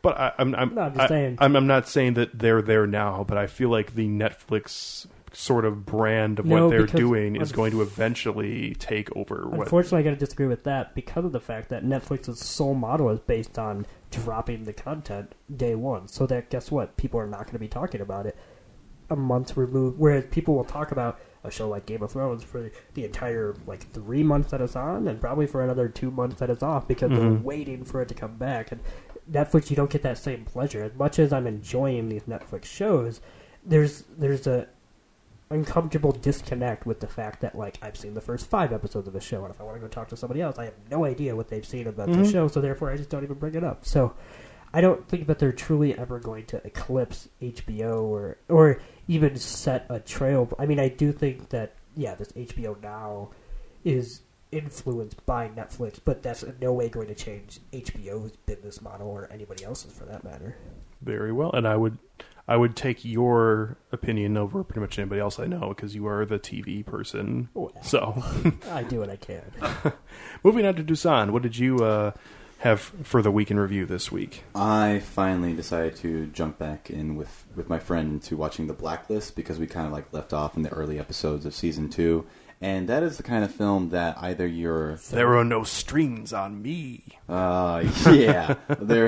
It's one of those films, those shows that either you're invested in the central mystery or you're not, and that's going to be the entire reason. That's the whole propulsion of this film. Of this show. Okay, the central mystery between what is the relationship between Reddington Red and... that is still the greatest TV name. Is that his real name? Yeah. That's his name. Show. Yeah. It's Reddington Red. Reddington Red, that's his name. Yeah. That sounds like a NASCAR driver's name. Yeah. It sounds like anything but a TV character. Instead, he's like Anthony Bourdain if he was a supervillain. That's pretty much how I've summed that up. With Agent Keen, that's the name of the female protagonist. The whole relationship between them, what is the nature of that? Is he a father figure, or is he the father, or is he her father's? You don't know. It keeps on hinting around it. Okay, you don't know. I haven't even seen the show, but I've heard so many people say that it's so fucking obvious that he's her father. Is it supposed to be obvious, or is it supposed to just be misleading us? Because there's I don't so know. many. I haven't seen it. There's so many different things that are contrary about it. It's like, but as soon as you lose interest in that, there's no reason to watch the show anymore. But I'm still interested in it because they're adding like new layers to it, and I'm looking forward to catching up. I also watched a much better film than Prometheus. I watched The Wolf of Wall Street. Yeah? And yeah, he totally got robbed for Best Actor. Yeah? Yeah, and that Quaalude scene is one of... Leo? Yeah, Leo. That Quaalude scene later in the film is one of the most masterful pieces of comedy I've ever seen in my entire life. See, the thing about that scene is it is hilarious, but it is also horribly sad at the same time. So yeah, it manages to do that. Tell that to the audience that I saw it with. Oh, they thought they were guffawing during it. Oh my god, Yeah. that was one of the biggest reactions I've ever Belly heard. laugh Oh extraordinaire. yeah, it's like Yeah. this was he was a fucking rock star because this was comedy gold. I thought like I was I mean it is funny, of course, like you said, but no, this was like I was transported to a Will Ferrell film audience. You know, it's like people were eating that shit up, and then they were like, because this is the same audience. Let me just point this out: that the minute Margot Robbie showed up naked for the first time on screen, had not just one person, but at least a group of people going, "Oh." So I did not see this with the most intelligent group of people. Somebody like Jameis Winston. Oh, Nobody's no. going to get that reference. Oh, I got it. Oh, no. But going back to Wolf of Wall Street, it was my favorite movie from that year, 2013. And when I saw it for the first time in a theater, I just thought it was hilarious. And It is a comedy. no way I around think it. Alex roped me. You didn't have to pull my arm, twist my arm to get me to go. But Pull your what? I think I went with Alex on his Third viewing or second viewing. seventh viewing in Yeah. the theater. This is an awesome movie, and that is my favorite scene. That whole Great movie. When Although, he opens the car door with his foot. I just love that he thought he made it home totally fine. What a fighter. Although I gotta say, I loved that movie as well. Although I'm in the minority opinion, and I truly believe that Jonah Hill gave a better performance than Leonardo DiCaprio's. I'll disagree, but I'm not going to say he was bad. I know, it's I great. learned that if you take too many Quaaludes, you turn into the clown from Spawn. That was terrifying. Do you know what I'm talking about? No. You should watch Spawn again. I shouldn't. Yeah, but that's you should. okay. Just to understand what I'm talking about. Then you'll understand and agree with me. John Bernthal, who plays Brad, who's one of my favorite unsung characters from The Wolf of Wall Street, when there's like a totally random scene and he walks up to Jonah Hill, and Jonah Hill like goes to shake his hand, and he's like, "Who are you supposed to be, Jack Nicholjew?" Oh, so Ooh. great. Yeah. Because he's Jewish. Yeah. Oh, I get it. Yeah, Wolf of Wall Street is great. Moving on to Kenny, what did you review or watch this week and want to give your review on? My week, I guess, was probably inspired by You watched more movies than I did this week, so I just want that to sink in. something's wrong. That's never going to happen again. Should he get like a medal for that or something? I should. Well, no, because you only watched 3, but... I did 4. I watched 4. I watched 4 movies. Okay, then yes, give the man a medal. But I guess it was inspired by Prometheus. My week was entirely based on space movies. Space Jam? No, shit. Tonight I'm going You home and fucked watching. up, Kenny. Come on and slam. As Interstellar is going to be coming out, like, what, next week or 2 weeks from now, something like that? Yeah, it's next Tuesday, I think it comes out on Blu-ray and DVD. Fortunately for me, being the procrastinator I am, I've wanted to see Interstellar and had just settled for seeing it when it came out, but I found a second-run theater in the area that is still playing it, actually. So I went and saw that, fucking loved it. That's something that we can get into at another time because I love that movie so much. Other than that, though, right before I came over to do this episode, I paused Gravity. I'm right in the middle of Gravity and not feeling it. It's not. That's because it's not a good movie. It's not so. a good movie. But didn't it win a bunch I of awards? agree. Like, I don't Wow. Yeah, because it was technically it's a great movie, but like in terms of the effects and everything. Even that, I was pretty much bored after 20. Really? Yeah, I mean, well, it's the same trick over and over. Yeah. It's not like it's... I mean, at least Birdman with live action or something. So when you have this one-take mentality, there's some actual craft in everybody working together to achieve this, thing. But My wife could never get past Sandra Bullock being sent into space with no space experience it's so at all. Great. We're going to send you one astronaut that knows what he's doing, and if something happens to him, well, then you should. I'm glad you bring her up, because is it just me, or were those two just awful casting? I mean, they're fucking terrible. I didn't mind George Clooney in that role, but I just didn't like the movie itself or the characters in general. I don't know enough about space travel, but... Well, don't worry, because neither does that film. Right. A fucking commercial airline pilot not allowed to have normal conversation during the course of a flight. What are these two fucking idiots doing out in space listening to country music and just yakking back and forth? That's called character development, Kenny. It's shitty. It's not a good movie. I'm probably not going to finish it. I'm not going to lie. I mean, you should finish it and watch the end. There are some beautiful scenes at the end of the film. That was the worst part. Yeah. Well, don't. Okay. Well, I'm not talking about the very end of the film, leading up to the end of the film. Okay. Right. But I don't know. The actual story of this film is shit. So there's no way around it. It's garbage. It's not good. It's terrible. I'm very disappointed. I've been wanting to see it and just, again, procrastinated, never got around to it. It's really short, too. It's only 86 minutes long. So, and then the best space movie of all time possible, to top this off, I watched Jumanji. I did watch Jumanji. I love Jumanji. Wait, what? It's the best. Totally unrelated. But I watched Jumanji. Okay. That's the other movie. Well, it's funny you say that just because there is a pseudo sequel to Jumanji that is a space version. Yeah, I was yeah. So for some weird reason, I thought you were tying it. I think it's called Zathura or something like that. But I didn't go see it. That was a very. Oh, wait a minute. We watched Machete, and Machete in Space is in production. So it's not in production. Let's not bump. No, it's not. It's not Buster Load quite yet. Yeah. It's in pre-production, or it's development, I think, is the phase that it's technically in. Machete. It probably doesn't need to happen, but it doesn't need to happen. It's gonna happen. It's gonna, and I'm gonna be there to throw my money at it. Yeah. Okay, it's gonna happen. Since you brought up Jumanji, did you have anything more to say about Jumanji? Was that absolutely not? No, I haven't seen it. Absolutely not. I haven't seen it since I was 10 years old. What else can you really say about it? Yeah. What year is it? Yeah, what can you say? Hey, that's a fucking freaky movie to watch when you're a child. It is. No, seriously, the notion of the kid turning into a monkey and not being able to possibly change back, that was literally the most terrifying thing of my childhood right there. Because then I started to think, what if that happened to me? What if it already happened and you don't know it? Like you were something else and you changed into you. Oh my God. Mine. No. But it's the idea that you know, like when you're at that impressionable age and you want to impress other kids, that you would turn into this hideous monster, but also still be fully. I'm serious. I put a lot of thought into this, but also be this walking, talking human being. Like that. I don't know. That just it fucked me up good.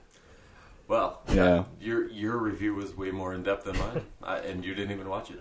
No, I just hadn't seen it since I was 10. Childhood fear is complex, man. Since we're talking about Jumanji, I'll get into my week in review. You watched it too. I did not. But referencing that, I watched another Robin Williams film that I hadn't seen in over 10 years. I watched Mrs. Doubtfire. And hello! Damn, that is a classic. I am sorry. I will. It's not the best movie, or it's aged probably poorly in terms of its references. It has not aged well with that. There are so many parts of that movie that I'm just like, fuck yeah, that was awesome. It's no Jumanji, but I'll give it to you. Yeah? It's a good movie. You were shaking your head, Nick. You're not a fan of Mrs. Doubtfire? Or? No, I was actually picking something out of my ass. Oh, okay.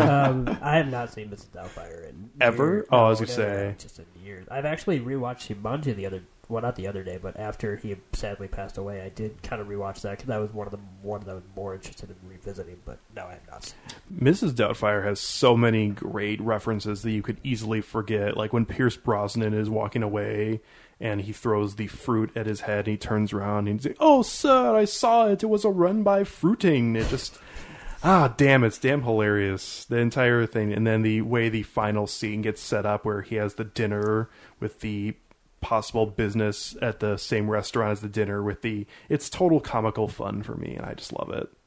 It's basically, obviously, I want to say he's playing the opposite if he did in the Birdcage, because in the Birdcage, he was the character that didn't dress up and go around whatever. Mhm. But of course, so I just think that's kind of interesting. In fact, I think that's because Mrs. Doubtfire came before the Birdcage. I'm not sure. If I it did, it wanna was say- only by like a year or Right, something right. like that. And I think that was actually that's a little trivia is that he was offered the role of Nathan Lane's character, and he said no because he had just did the Doubtfire, did not Mhm. want to do the same thing. But then he said, "I think I could do the other character," which he did very well in. Yeah, but I just feel like Robin Williams, and this was just totally like, without him, this movie would have never happened. Like, they just gave him the keys to the castle and said, go do what you're doing, and that's fine. And I just love almost every part of it, so I'm a big fan.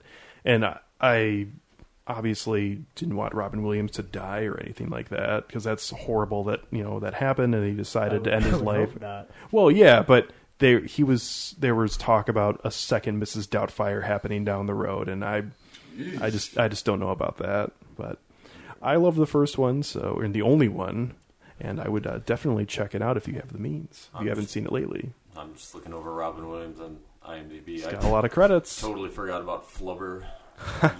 I meant to mention to Toussaint that was a sequel or a remake, and he was Right. thrown off by that. That was whoa. That still blows my mind. Yeah, it was crazy. The original's actually really good. I used to watch it all the time when I was a kid. Flubber is one of the first movies I saw in the movie theater. Really? If not Fun the fact. first, because I just thought because I know the listeners are very hung up on my cinematic journey, so I just wanted to make sure people knew that. Oh, very good. On that note, I think we'll bring this episode of Film Tank to conclusion, and we can talk more about Nick's journey on the next episode. And if you're interested to know what we'll be talking about, we will be discussing we have to call it classic at this point, The Big Lebowski. Yes! Woo! Apparently Kenny likes Yes. The Big Lebowski. I know he does. That was the second movie I saw in the theaters. Was it really? No, it wasn't. I was to say you had horrible parents. Man, I'll have Not- my...